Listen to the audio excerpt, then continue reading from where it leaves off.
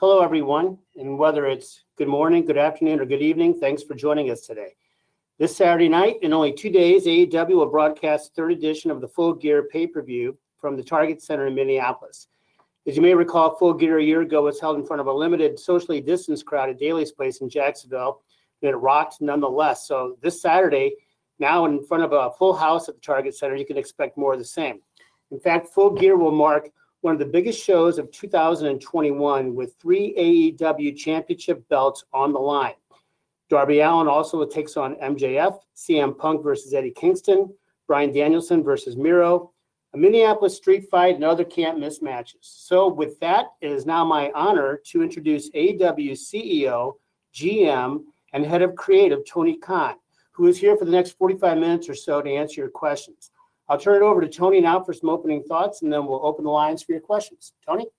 Hey everyone. I really look forward to your questions, and I don't want to take up too much of the time so everyone can get them in. I'm very much looking forward to the pay-per-view this weekend, and thank you all for participating in this call and helping us spread the word about AEW and Full Gear. Fantastic. Well, thanks, Tony. So here we go. We're going to start with Chris Mueller from Bleacher Report, and then after Chris, on the on-deck circle will be John Alba from Ad Free Shows. So, Chris, the floor is yours. Thanks. Hey, Tony. So with Full Gear coming up, we've got a big card here with 10 matches, and previous pay-per-views have been similar length. I was just wondering if that is sort of like the ideal length that you've kind of picked for AEW pay-per-views, or do you ever see that being shortened or expanded for different events in the future? Well, it's a great question, Chris. For the big four AEW pay-per-views, I think we found a great length that works very well for us. We've had really, really great reviews for the pay-per-views we've done, and particularly the All Out pay-per-view, our most recent show, is the best feedback we've ever had on anything we've ever done, any show, and it's the most revenue we've ever brought in from a pay-per-view, and I think it was also the best the fans or the critics have ever received any of the shows. So I really like the format and length of the shows, the 4-hour main card plus the buy-in with a pre-show match or two. So yeah, I think it's a good length of card, and we really found something that works for us very well. Thanks, Tony. Thanks, Chris. Okay, as promised, John Alba from Ad Free Sports is next. And after that, I'm going to read a write-in question from Jonathan Hood of ESPN Chicago. So, John? Jim, thank you. And Tony, thank you for your time, as always. I'd like to ask about Hangman Page, someone who we saw at the introductory press conference for AEW back in the beginning of 2019. He was positioned to be a big star out of that gate, and yet here we are now, more than 2 years later, seemingly ready for what could be a crowning moment. What would you like to say about his journey over the course of that time and how he's grown as a performer, and why is now the right time for him to face Kenny Omega on this stage? Well, it's a great question, John. We talked about homemade stars before in AEW, and this is the epitome of the homemade star. Hangman Page was a young wrestler when he joined AEW, who a lot of the hardcore wrestling fans knew, but he hadn't had a lot of experience wrestling on national television, and he's really blossomed under the eyes of the fans and the people who've been watching AEW from the beginning. And we've been really blessed to have a great audience that stuck with us from when we first launched Dynamite in 2019. And there's all these fans that have seen Hangman grow. He actually got the very first shot at the AEW title. He and Chris Jericho, Hangman and Chris Jericho, wrestled in the first ever All Out main event. They had a great match. And then we've seen Hangman grow so much as a wrestler from when he debuted. Obviously, we, had big plans for him. I thought really highly of him since he first came in, and have always believed he's a top wrestler. Now here he is again, getting another opportunity at the championship, and it's a very different company and it's a very different situation. There's so much history between Kenny and Hangman. They had a great partnership. It was something I felt really strongly about from the beginning of AEW, that I really believed in Kenny and Hangman together as a team and what we could build from it. And here we are, and we're still it's still, bearing the fruits of our labor. So I really have always believed in Hangman Page, and I've also really believed in Kenny Omega, and that there's something special between the two of them at first as a tag team. On our third ever Dynamite in Philadelphia, we did a match. It was Kenny Omega and Hangman Page versus Jon Moxley and Pac, and that was the first time Kenny Omega and Hangman Page had ever teamed. And I liked it a lot. The match did a really good number, and they kept teaming. And there was so much story. I mean, they had so much chemistry, and then they had this amazing match against the Young Bucks at Revolution, and we just saw they had an amazing chemistry as a tag team. Yet there was something between them where you could immediately tell that someday it was going to be an amazing rivalry between Kenny Omega and Hangman Page. And then they had an amazing match at Full Gear last year, and as Jim said in the introduction to the call, Full Gear last year was held at Daly's Place in front of a physically distanced, limited crowd. But at the time, there was nothing like it in North American pro wrestling. There were about 1,300 fans at Daly's Place at about 25% capacity, outdoors, socially distanced. So we did those shows, as you've all heard me say many times. It was like a drive-in movie where each group of fans had their own pod, and they had their own seating section outdoors, and we found a way to bring outdoor wrestling and live wrestling back, and it was the only place on TV worldwide really where the fans could see that kind of wrestling with the fans cheering and going crazy. And what a match it was at Full Gear. Kenny Omega and Hangman Page last year in the finals of the Eliminator tournament to get a shot at the world title. And then from there, Kenny Omega won the world title, and he's closing in on 1 year as the world champion. He is our longest reigning champion, and the company has grown and evolved so much with Kenny as the champion, and he's had so many classic matches already in this run, and I'm very excited for their match. And I think for Hangman Page, it's hard to talk about the story of Hangman Page in AEW without talking about also the story of Kenny Omega. And that's one of the reasons why this Kenny Omega versus Hangman Page match is one of the most anticipated matches, I think, ever in AEW. The character of Hangman Page, I think the fans have grown to love him more. On January 1st, 2020, we saw kind of a more vulnerable side of the Hangman character for the first time. To be honest, on BTE, I watched the BTE show, and the guys do great work on it, and they come up with really funny stuff. And a lot of times, if I see something on BTE that I really like, I'll say I want to use it on Dynamite. And a great example more recently of that is the John Silver, Adam Cole stuff. I saw that on BTE. I thought it was great, and I was getting over it. I wanted to use it. And really, John Silver himself, a year ago, I saw John Silver doing all this stuff on BTE, and it was like, hey, like, you're doing all this amazing stuff on BTE. I think, I think you should be doing this on Dynamite. I'm very impressed. And, really cut back to 2019, a year earlier, I had seen Hangman Page drinking on BTE and doing a character. And I thought his acting was great, and I thought the character was great, and it showed a more vulnerable side of the Hangman and made him, I thought, really a flawed hero in many ways. And I think it has made him connect more with the audience, and I think it's worked really well, and it was a big part of the story. And then people were, ready to see him come back from the lowest lows and get some redemption. But it's a great story because there's something in front of him, an obstacle that certainly he's never conquered and nobody's been able to conquer. So I think everybody's really looking forward to seeing what's going to happen at the pay-per-view between Kenny and Hangman. Thanks, Tony. Thanks, John. I'm going to read a question here from Jonathan Hood from ESPN Chicago. Tony, Jonathan would like to know, how likely is it for you to have pay-per-view events in California or other Pacific/Mountain Time Zone cities in the future? After Tony answers that, we'll be calling on Sean Ross Sapp from Fightful. Tony? So, thanks, Jim. It's a great question, Jonathan. And we are coming out to the West Coast next year in Double or Nothing. I'm sorry, I feel pretty safe about saying it now. I think it's been,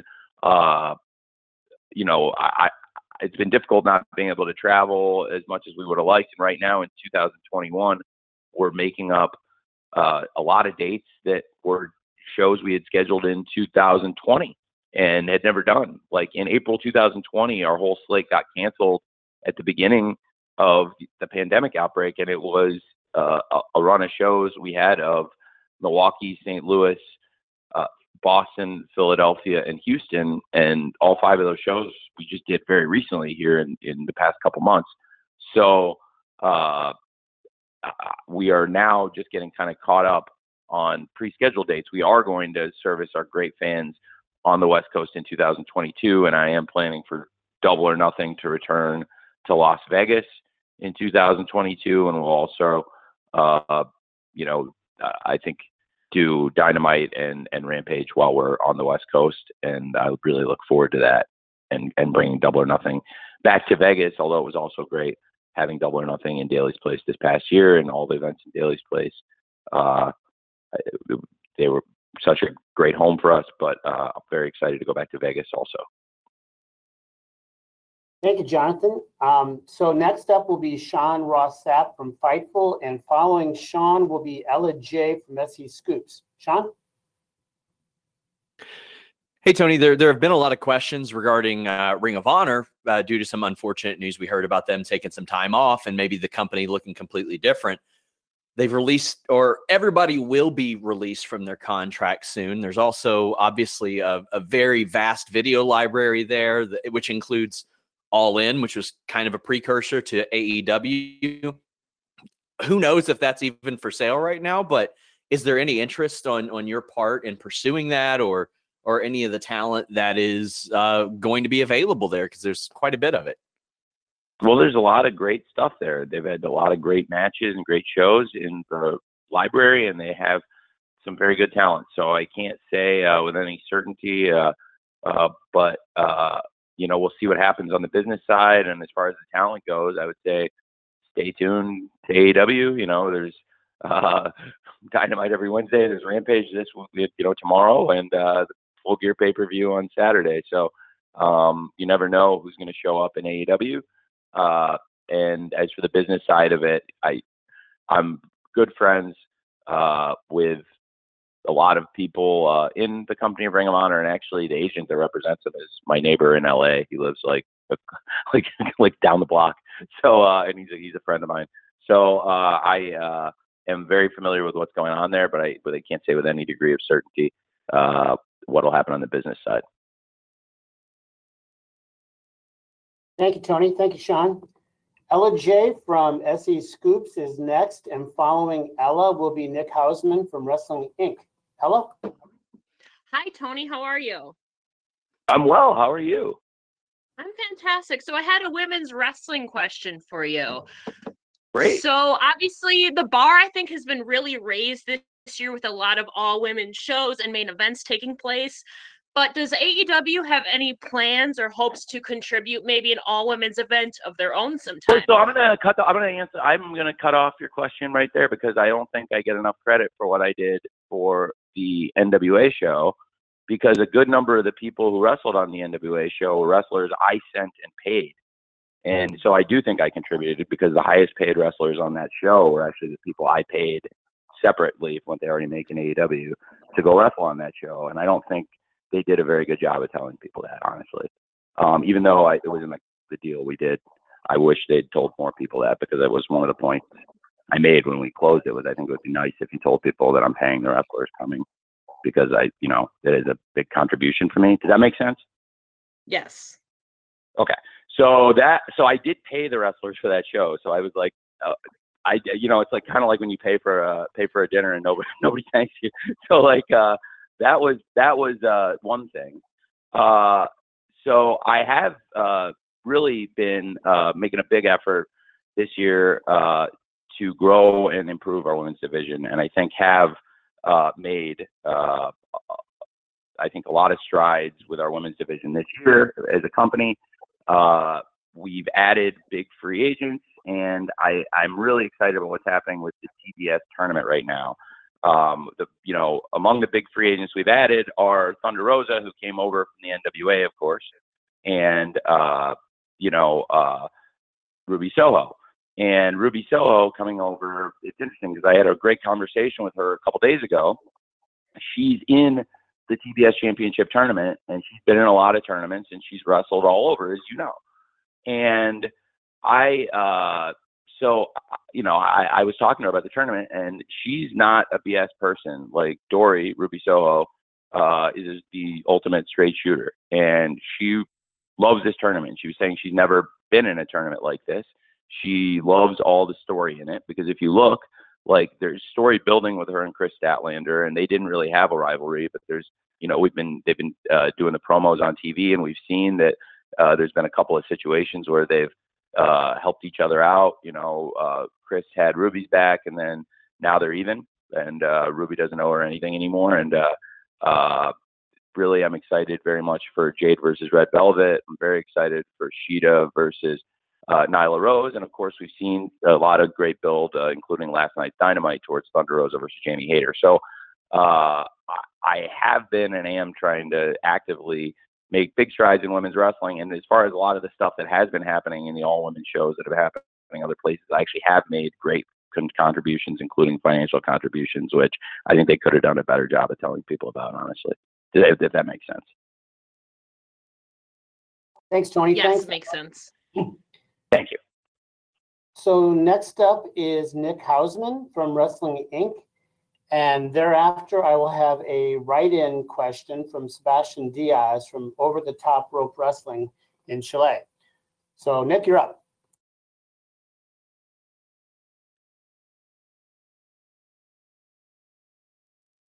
Tony, can you hear me? Hey. Tony? Hey, can you hear me? I can hear you great. Okay, sorry. I had myself No, you're double. good, Nick.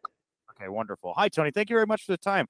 I kind of want to follow up on something I'm sure you get a lot of questions about. But, earlier when you were asked about Bray Wyatt, he was still under 90-day non-compete. Obviously, that expired like a week and a half ago. I guess on behalf of a lot of fans, I know he's interested in the movie business right now. But have you had any contact, or has your interest level changed in bringing Bray Wyatt, into AEW?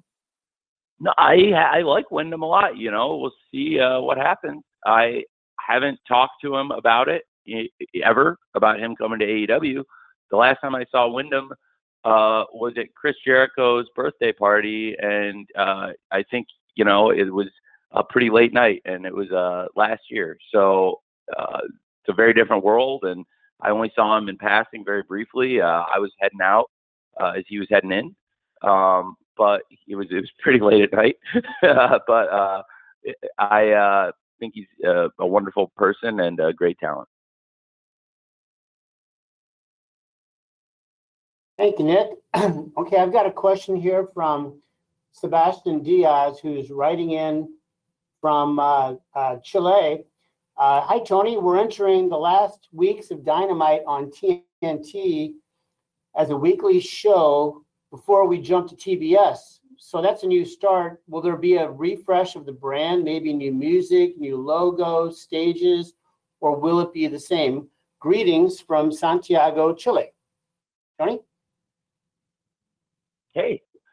Okay, so basically, Jim, the question about Dynamite, just to make sure I got the question, it's asking if the format will be the same when we move to TBS. Yeah, format, look, staging, the lighting, the music, will be a different look on TBS, or are we going to pretty much go from the TNT look into TBS? Well, it's a great question. Okay, so now I understand. That is a great question, and it's a few questions in one. The great wrestling and the great wrestlers and what people love about Dynamite, for the most part, I think that's all going to be the same. But the look of the show, we may do some tweaks and in presentation, and it'll be fun. And we'll do our best. And if you don't like it, then we'll go back to what we had. But I think we're gonna look at the presentation of the show going into TBS. But the wrestling, the wrestlers, all the stuff you love about the show, for the most part, I think will be the same. And hey, if I mess with the look of the show and you don't like it, I can always go back. So I think that's a great question.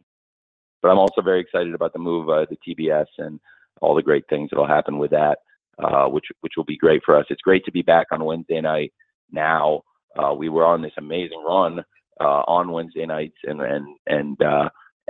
really it's our home. And there have been a couple times where we've had to shift to, Saturdays here and there, and it's always, uphill to get your momentum back when you do. So I think, as I understand, to be a bit less time shifting when we do move to TBS. There are still sports on TBS where there are conflicts and stuff, but I think it'll be great for the fans, and very excited. Also, Rampage will be staying on TNT, and of course that same week in January when we launch Dynamite on TBS, we'll of course have Rampage again on TNT, and then we'll have the first ever Battle of the Belts in AEW. So stay tuned for more info on that. And 2022, we're going to start it in a very big way. Thank you, Tony, and thank you, Sebastian, for joining us from South America. So I'm going to come up with two names here. Steven Spice from Steven's Wrestling Journey will be next, and he will be followed by Niger Chambers from Big Gold Belt Media. Steven, are you ready? Yes, I'm ready. All yours. Hi, Tony. Thank you so much for bringing me on. This means so much to me. Hey, how are you? I love AEW. Thank you. I'm glad to hear it. And so my question is, how do you and your crew develop the ideas of the matches that go on these pay-per-views and every Thursday night and Wednesday? I work really hard, and I work with a lot of different people, and so I stay up really late on Tuesday nights and Thursday nights a lot, and that helps come up with ideas. And a lot of times you're thinking about it all night and or all day, and you never know when the great ideas come to you. And then a lot of other people have really good ideas too. So I talk to lots of different people, and lots of different people have really good ideas, and I have to take all the ideas and figure out which ones are the good ones and which ones are the bad ones. And I try to mostly pick the good ones. And I have a lot of ideas on matches, and I try to organize the show every week based on what would make sense for the fans, and what would make sense for the flow of the show. And, I have to fit the commercial breaks in. And it's a very different job formatting Dynamite versus formatting Rampage. A lot more goes in some ways to doing Dynamite, where you have all these segments, and there's so many people in a Dynamite, and there's so much stuff that happens in a 2-hour show. In Rampage, it's more succinct because I like to get a lot of good wrestling in a 1-hour show, which is a challenge, but it's also a really fun challenge. So it's difficult in a totally different way. And then the pay-per-views, which you also asked about.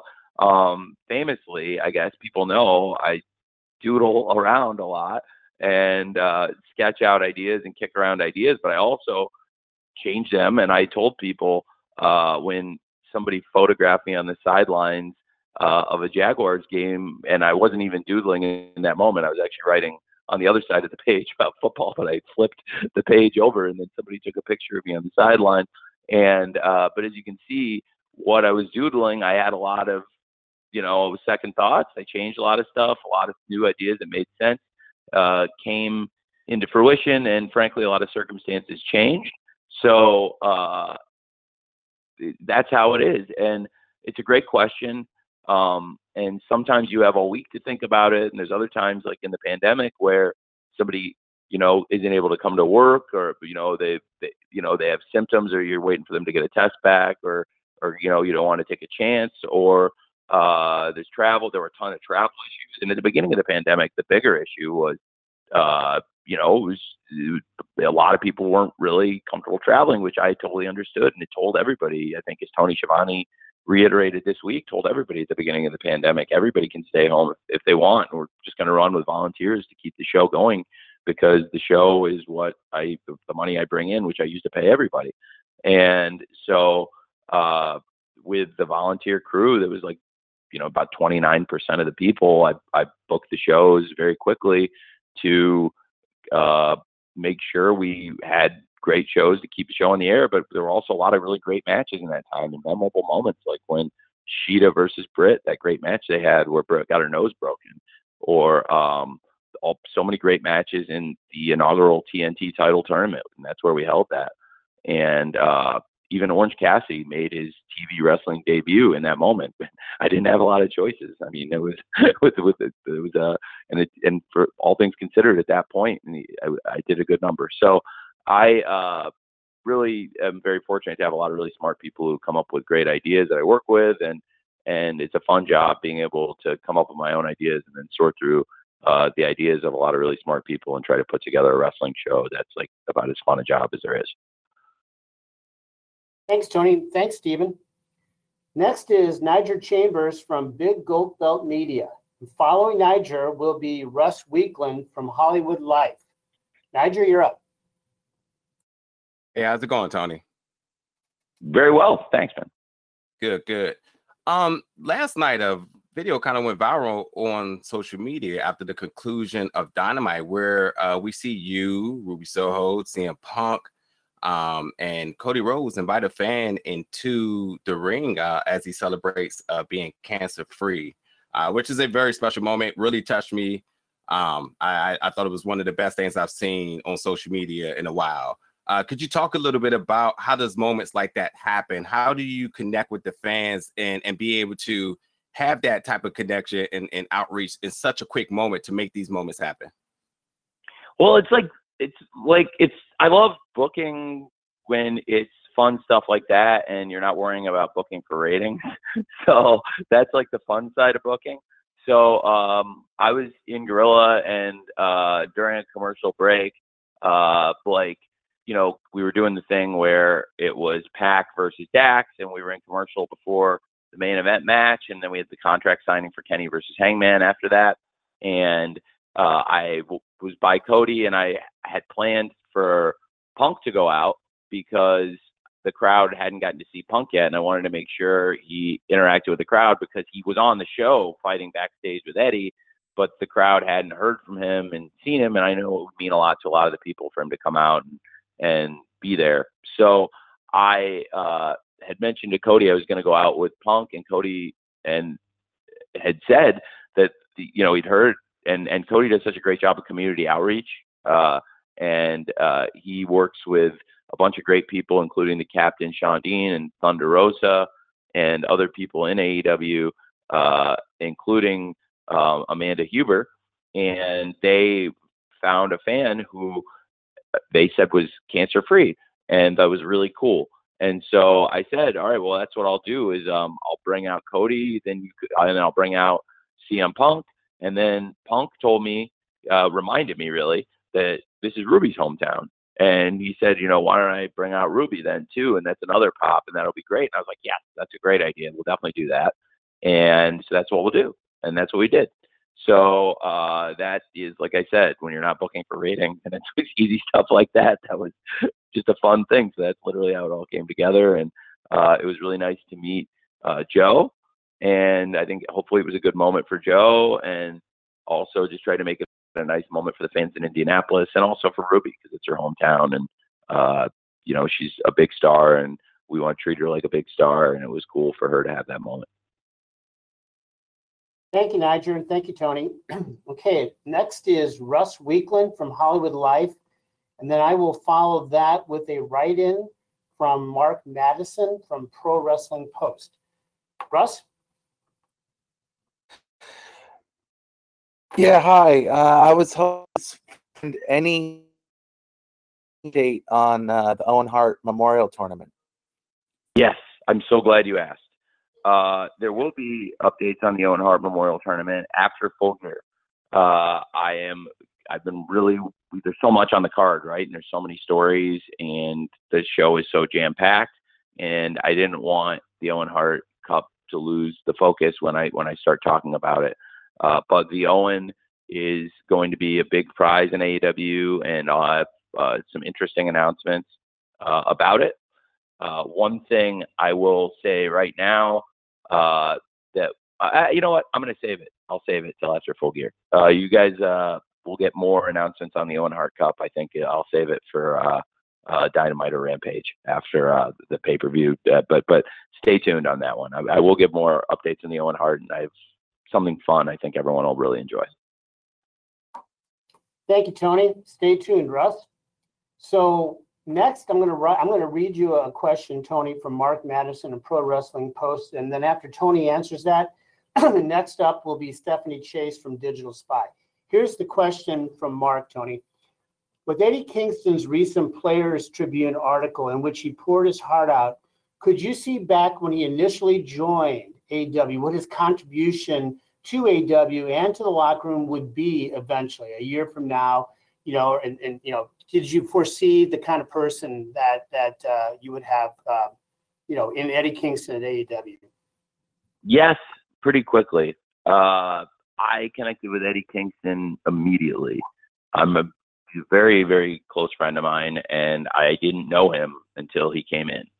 But I connected with him very quickly and tried to find a spot for him right away, too. If you remember, he debuted against Cody, and it was a great match. And it was when Cody was the TNT champion, and we did the Open Challenge. And Cody came to me with a list of people when he wanted to do the Open Challenge, and there were a bunch of really good names on it. And the names I think a lot of the people on the list I did end up wanting to use, and then I had some names of my own, but two names he had that he really wanted to work with that have been great were Ricky Starks and Eddie Kingston. And I felt really strongly about them both after they had the match with him too, and he did a great job in the matches with them, and they both did a great job in the matches with him. And in both cases, I had something for them. Now, in Ricky's case, it was right when he was in the ring. I knew I wanted to use both of these guys on Dynamite, and in the pandemic era, when stars like this came, across your desk, you really wanted to hold on to them. So, Ricky, I immediately knew I was going to do the Team Taz thing with, and I actually called Mox at his house and told him I had found a guy that for us to do this with, and he hadn't really seen Rico, and I told him to trust me, and he did. And then he came over, brought Rico over, and he was like, "You were totally right." Now let me go back to Eddie, and I'll talk about Eddie for a really long time. So Eddie, I didn't have that for. I knew I had to do something with this guy. What a massive talent. And Cody and Eddie had such a great match, and I found a unique opportunity because at Fyter Fest last year, Young Bucks and FTR were teaming, and it was an unlikely partnership, and they teamed against the Lucha Brothers and the Butcher and the Blade, which was also kind of a unique team in an 8-man tag match at Fyter Fest 2020. And the Butcher and the Blade and the Lucha Brothers won. And I felt like I had to do something with that because I was like, they beat the Young Bucks and FTR. That's a huge win. And I really want to follow up on it. And I also really want to use these guys. And I'll be honest now, because it was a year and a half ago and it's in the past, like I was, not as deep on the heel side then. And I really wanted to make a go with these guys. And I decided to bring Eddie back as their wrestler and as a manager. And Eddie's a huge fan of Hot Stuff Eddie Gilbert, and I'm a huge fan of Hot Stuff Eddie Gilbert, a huge fan. And he's an inspiration to Eddie. And I told Eddie, this is your chance to kind of be the Hot Stuff Eddie Gilbert of this stable. You're a wrestler and you're a manager, and you'll be the manager for these guys who do a lot of the talking. And that's where the connection with Eddie and, of course, the Lucha Brothers and the Butcher and the Blade began. And then going into All Out 2020, the build, if you remember, was kind of a unique heel build. And some people say heel doesn't always work. I think one of the best examples when I was a kid would be the Horsemen versus the Midnight Express, Arn and Tully versus the Midnight Express, which was a program that had never really got going as much as it could have. It was really drawing money, and then all of a sudden Arn and Tully were gone and became the Brainbusters. That was a great program, and I always thought there was something to it. So we did this where I had a heel situation, basically, where it was Jake the Snake and Lance Archer. It was Team Taz, the aforementioned Starks and Brian Cage, and with Taz, and then this Eddie Kingston group. And then it would always look like it was about to tee off between the three sides of heels. And then Darby would show up, and Darby had this beef with Team Taz, and he would go crazy, and it would all set off, and it was leading to the Casino Battle Royale.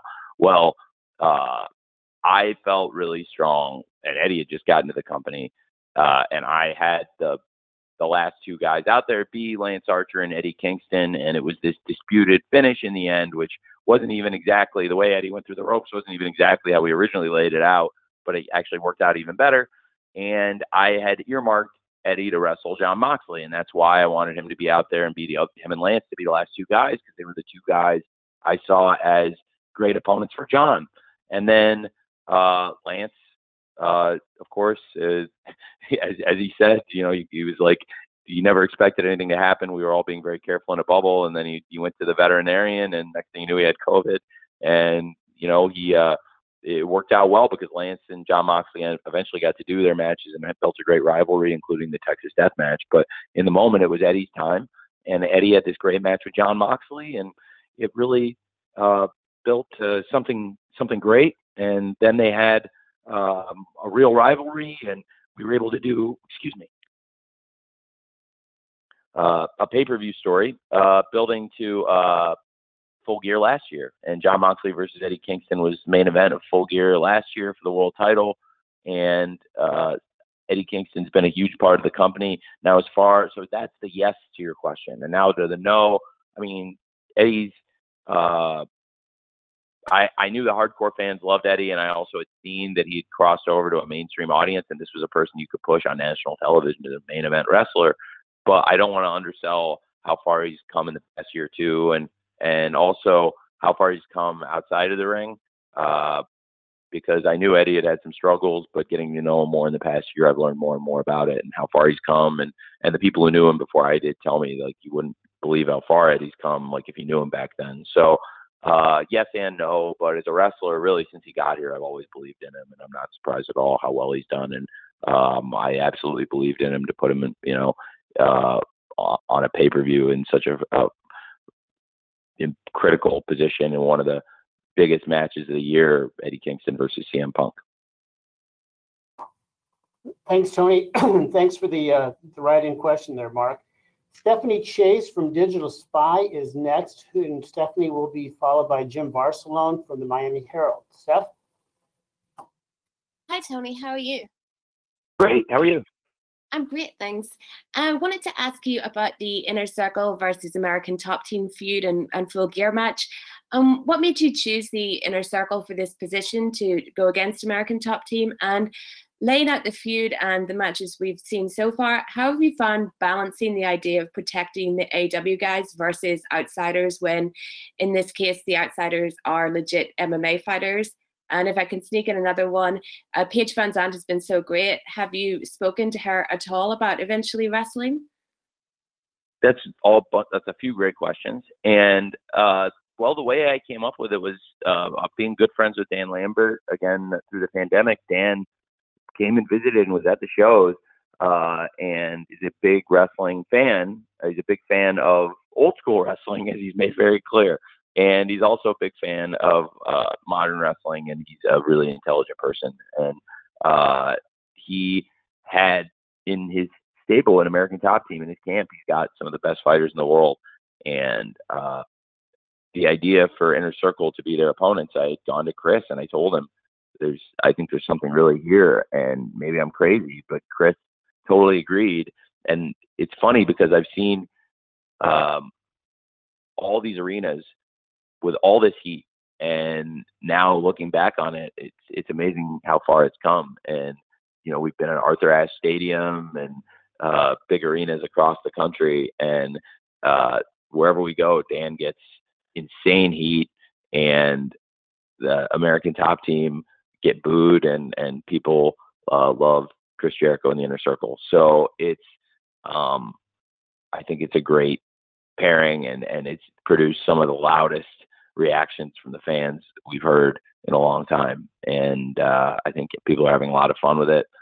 It's a cool rivalry. It's gotten us a lot of mainstream buzz, which I also expected going into it, because when you have things like Jorge Masvidal throwing the flying knee at Chris Jericho, that is going to get picked up. And in that case, it got picked up almost every outlet. So it was some of the biggest mainstream coverage we've ever had, along with, other huge stars we had in AEW like Shaq and Mike Tyson. And this got picked up on that level, along the lines of Shaq, Mike Tyson, Snoop Dogg, and other great celebrities who come into AEW. So the American Top Team have, I think, been great for us and will be great for us. And the Inner Circle also are, since the beginning of AEW, steadfast parts of the show, and really very excited for the Minnesota Street Fight and Paige Van Zandt. What a great talent. I'm a huge fan, and I really like Paige. Paige and Austin, and have been here a lot, and I would love for them to keep coming and for Paige to do more. Absolutely. I think she's tremendous. Thank you, Stephanie. Next up will be Jim Varsalone from the Miami Herald. And Jim will be followed by Bill Pritchard from WrestleZone. Jim, you're up. Unmuted. Oh, thank you so much. Wanted to address the dark tapings at Universal Studios and your thoughts of how things have been going there with that, the crowds, just the whole setup there. And is the plan moving forward to just continue doing it from Universal when you can, going into the next year? So yes, to be a total straight shooter, yes, I'm going to keep doing that dark tapings or when we can, when it makes sense. When we've done live rampages, as many of you know, in the wrestling media, we've also taped dark there and done Elevation at Dynamite, which is what we did this week. So we will again tape dark tomorrow before Rampage. So I am expecting that to continue to kind of be the cadence, and we can look forward to more dark tapings at Universal. The fans have really enjoyed them, and I've had a lot of fun at them too. If, any of you who've been at them, I think they've been really fun shows, and a lot of the big stars have been very generous with their time too. So it's a fun thing we've been doing. Thank you, Tony. Thank you, Jim. Bill Pritchard from WrestleZone is next, and Bill will be followed by Samantha Shipman from Daily DDT. Bill? Hey, Tony, how are you? Hey, Bill. Great. How's it going, man? Not too bad. Thanks for taking the time for this. I actually wanted to ask about Lio Rush. He made his in-ring return this week, and just wanted to get your thoughts on. Oh, happy birthday! Just wanted to get your thoughts on how that's going. If there's any plans to, keep them as a dedicated tag team, or if it's really just feeling things out right now and use them as best as. I think it's a story that is developing between Lio and Dante. So without saying too much, I don't think you or anybody wants me to probably say where exactly they're going. But I really have enjoyed it, and I've had a lot of people come up and enjoy it, and it's something that I felt really strongly about. And I haven't made it a secret that I really like Lio, and I think he's a tremendous talent, and I think he's benefited from the coaching that I've given him, and he's gotten great coaching from others. I think Sanjay did a great job on that match last night, coaching with them, and Sanjay and I worked real close with Lio and Dante and with Seidel and Moriarty. So I am a huge fan of Lio Rush, and I really think he's got a lot. And like I said, it's his birthday. Happy birthday, Lio. And I think he's had. I'll choose my words carefully here. When Lio retired from wrestling, he came in, he did one show for us, he retired from wrestling, and I actively recruited him to come back and thought it would make a lot of sense for Lio at his young age, once he got over the injury, to just trust me and like let's give this a shot, because I think he'd had a tough go other places, and he was mentally, it seemed, really burned out on the wrestling business, and he's done other things. He's a great athlete, but he's also got a great personality, and he's been on MTV The Challenge, which is a big show. And but if he's not wrestling, I think he's not using great talents that he has. And so I'm glad people got to see that last night. He had debuted in the Casino Battle Royale at Double or Nothing, but then we had never seen him wrestle on TV or in an actual sanctioned match.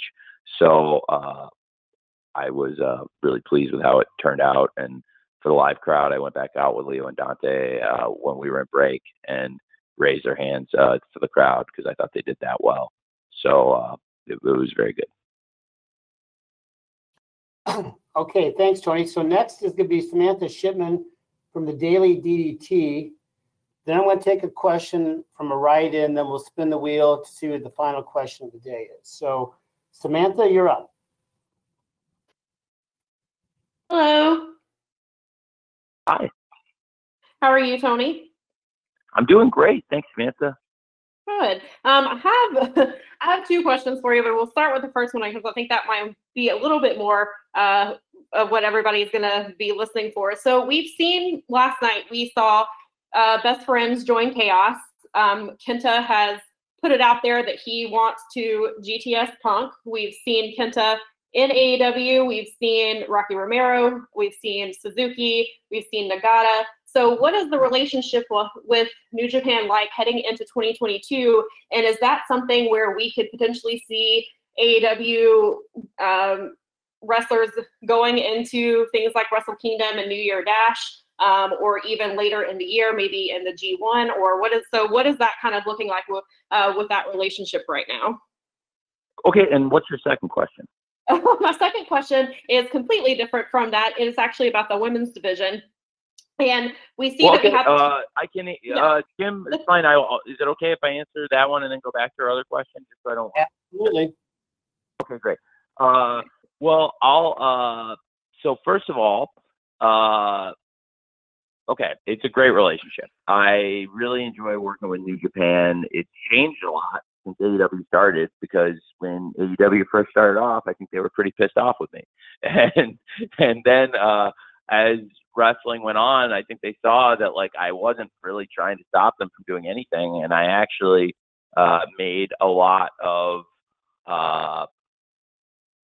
friendly gestures along the way. Like Chris Jericho, I was very open about Chris Jericho working in New Japan, and then when he was wrestling at the Tokyo Dome in January 2020, I even cleared the stipulation which we put together. You know, Chris basically was the go-between between me and them at that point, that we would have it effectively be an AEW title eliminator match with Tanahashi versus Jericho, not unlike some of the matches we do in Dynamite, where it's, hey, if you beat the champ, you get a shot at the title. And that's what we said. You know, if he beat Chris, he could come to AEW and get a shot at our title.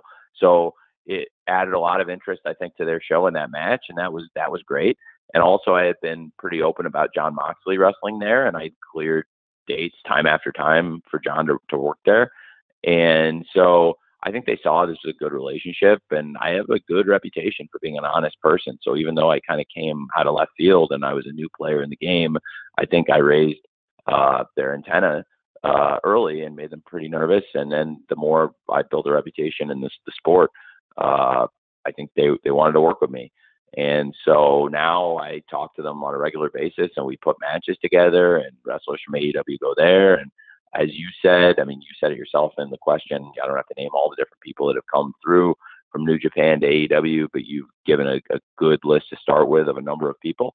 And there's more, I think, in there, and there's probably more to come.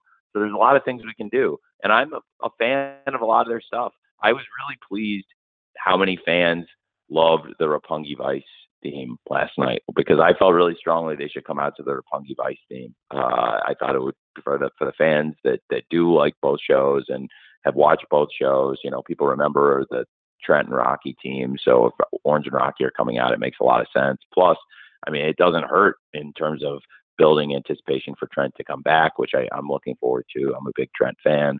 And look, with New Japan, it's a good relationship. And that's why I was so amused when the story of the day on a weekend in the summer, this past summer, was this story that kept getting buzzed, that clearly was getting signal boosted by some PR person, that New Japan would work with WWE, which was comical to me, because I was doing all this stuff with New Japan. I had all these plans with New Japan, and I knew Nagata was going to be coming to Dynamite, and we were doing this stuff with Kenta and had other plans in the future. And this was before we had even worked out Suzuki coming in. And I'm not sure if you mentioned Kojima, I didn't hear it, but you might have. But Kojima is another great wrestler who's come in and wrestled on pay-per-view for us at All Out, had a great match with Mox.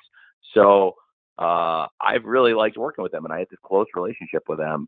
And that's why I was like close to a live show, and I thought it would be a fun promo to cut to get some buzz on the show, talking about the fact that we have the partnership with New Japan, and I've been reading all these stories that New Japan and WWE are about to start this deal. And if that's the case, it's news to me because I had just reunited Roppongi Vice on Elevation, and Nagata was going to be coming in, and we had all these plans with the U.S. title with Mox, and I knew that we had talked about what I was setting up with Mox versus Lance for the Texas Death Match, which was going to lead to Lance versus Tanahashi for them. So we've been working together pretty close. So I asked them if they wanted me to do this promo because I thought it would be good buzz for New Japan and AEW, and they thought it was hilarious. So that's how that happened. So yeah, it's a great relationship. I really like working with them, and they have a great history, and a lot of our wrestlers have great history there, and they also have a lot of great wrestlers of their own. So it's a great thing we have going. Thanks, Tony. Thanks, Samantha. Samantha has a second question, I think, Jim. Yes, I do. So thank you, first of all, for the very thorough response to that question. That definitely answered a lot of questions. So my other question is about the AEW women's division and how much it's grown. And we see, obviously, the TBS championship is we're about to crown a winner very soon. So will you be treating the TBS title on the same level as the AEW women's championship?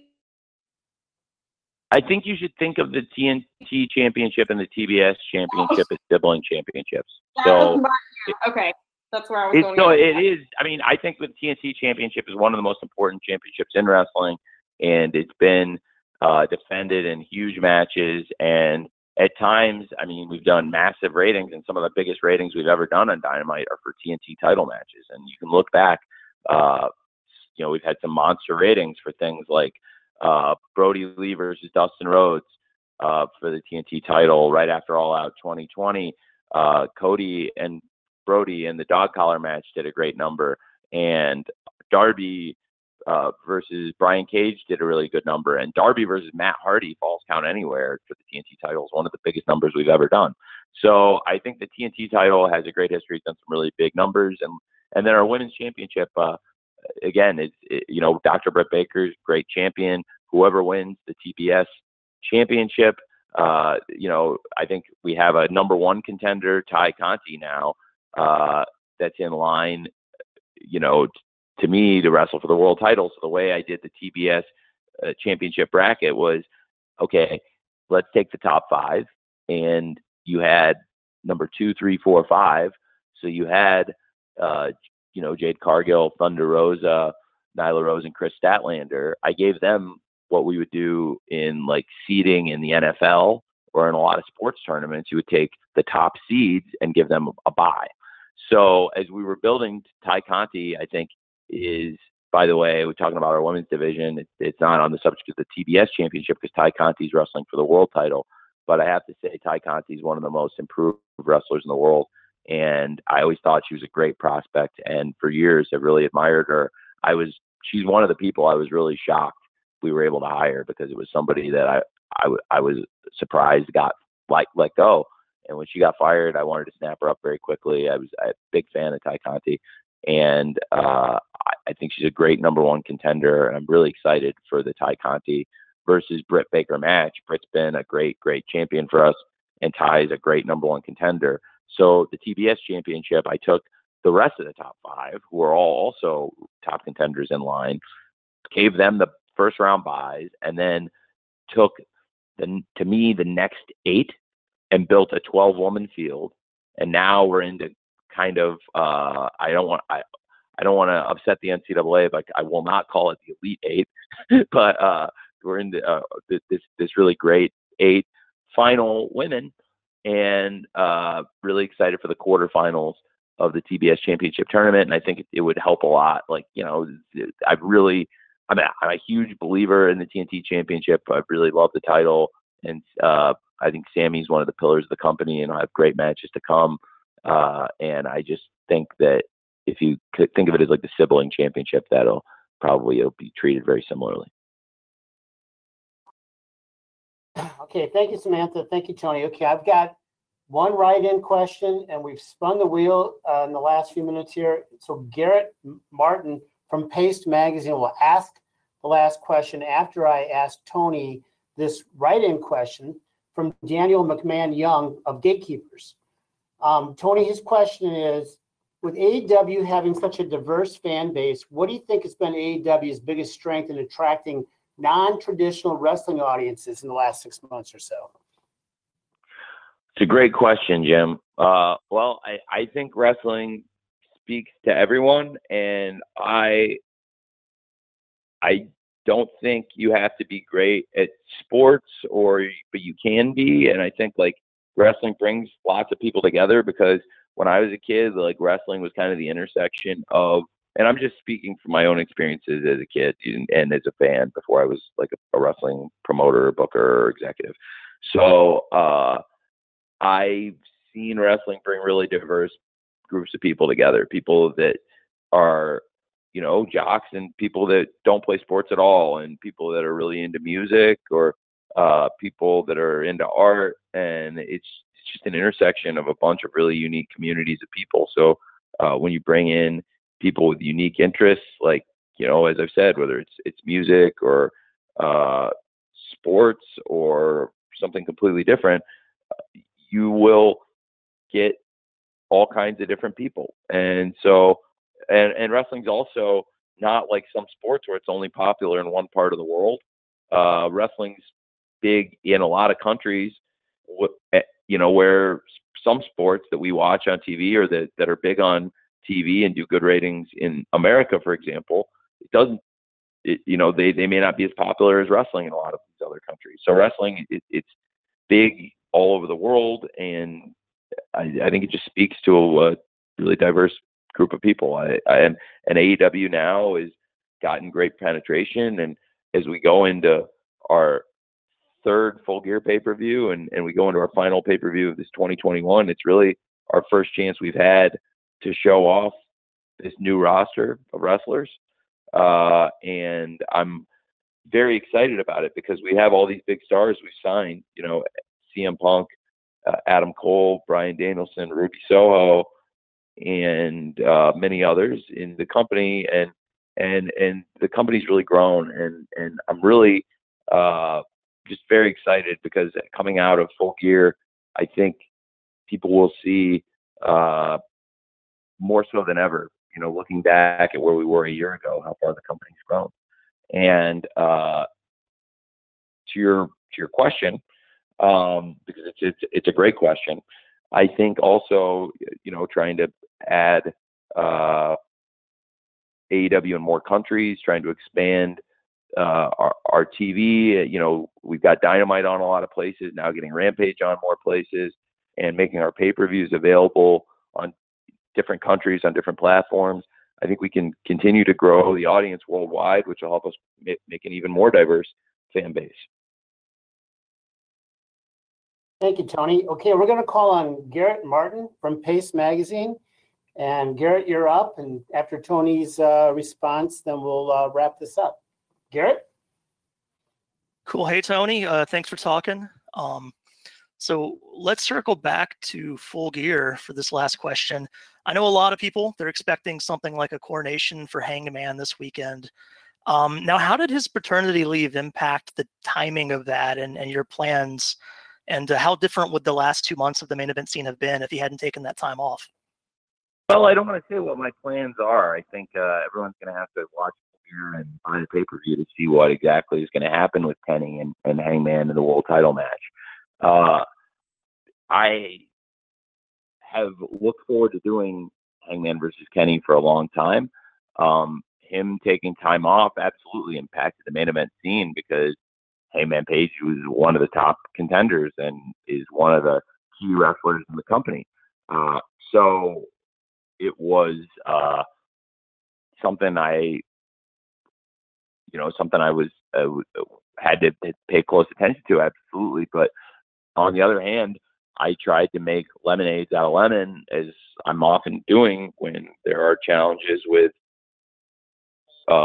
scheduling shows and with people traveling and coming to the shows. And in this case, if he wasn't going to be at the shows, I had to make the best of the situation, and I think we did. And, you know, to be without one of our top stars in the company and still put together All Out and have All Out be such a great success and be so well received by the fans, and also such a commercial success and sell well over 200,000 pay-per-views worldwide. And that was before people knew for sure that Bryan Danielson and Adam Cole had come into AEW. And now that we've got this amazing roster of people here, it's pretty amazing to me how far we've come. But now, really, again, this will be the first time we've been able to show off so much of the new roster at one time. So I would say it wasn't exactly what I'd originally expected when he wasn't available around All Out, but I also try to make the best of it. And it's great to have Hangman back now, and I'm really looking forward to Kenny versus Hangman for the world title. Thanks, Garrett. And Tony, thanks for the extra time today. That was very nice of you. And really, thanks to everyone. We're now officially at the end of our time. So per our custom, we're going to be distributing an audio recording to all attendees here shortly. And so finally, if you're in Minneapolis this weekend, we do look forward to seeing you at the Target Center, and especially for our traditional media sessions with Tony and other AEW talent at the conclusion of the event. No matter where you are today or on Saturday night, on behalf of Tony and everyone at AEW, we thank you for spending the last hour or so with us. We, as always, do not take your interest for granted and appreciate all you do. So we look forward to joining us Full Gear on Saturday night. Best wishes, everyone. Thanks, Tony. Thank you. See you guys. Thank you very much.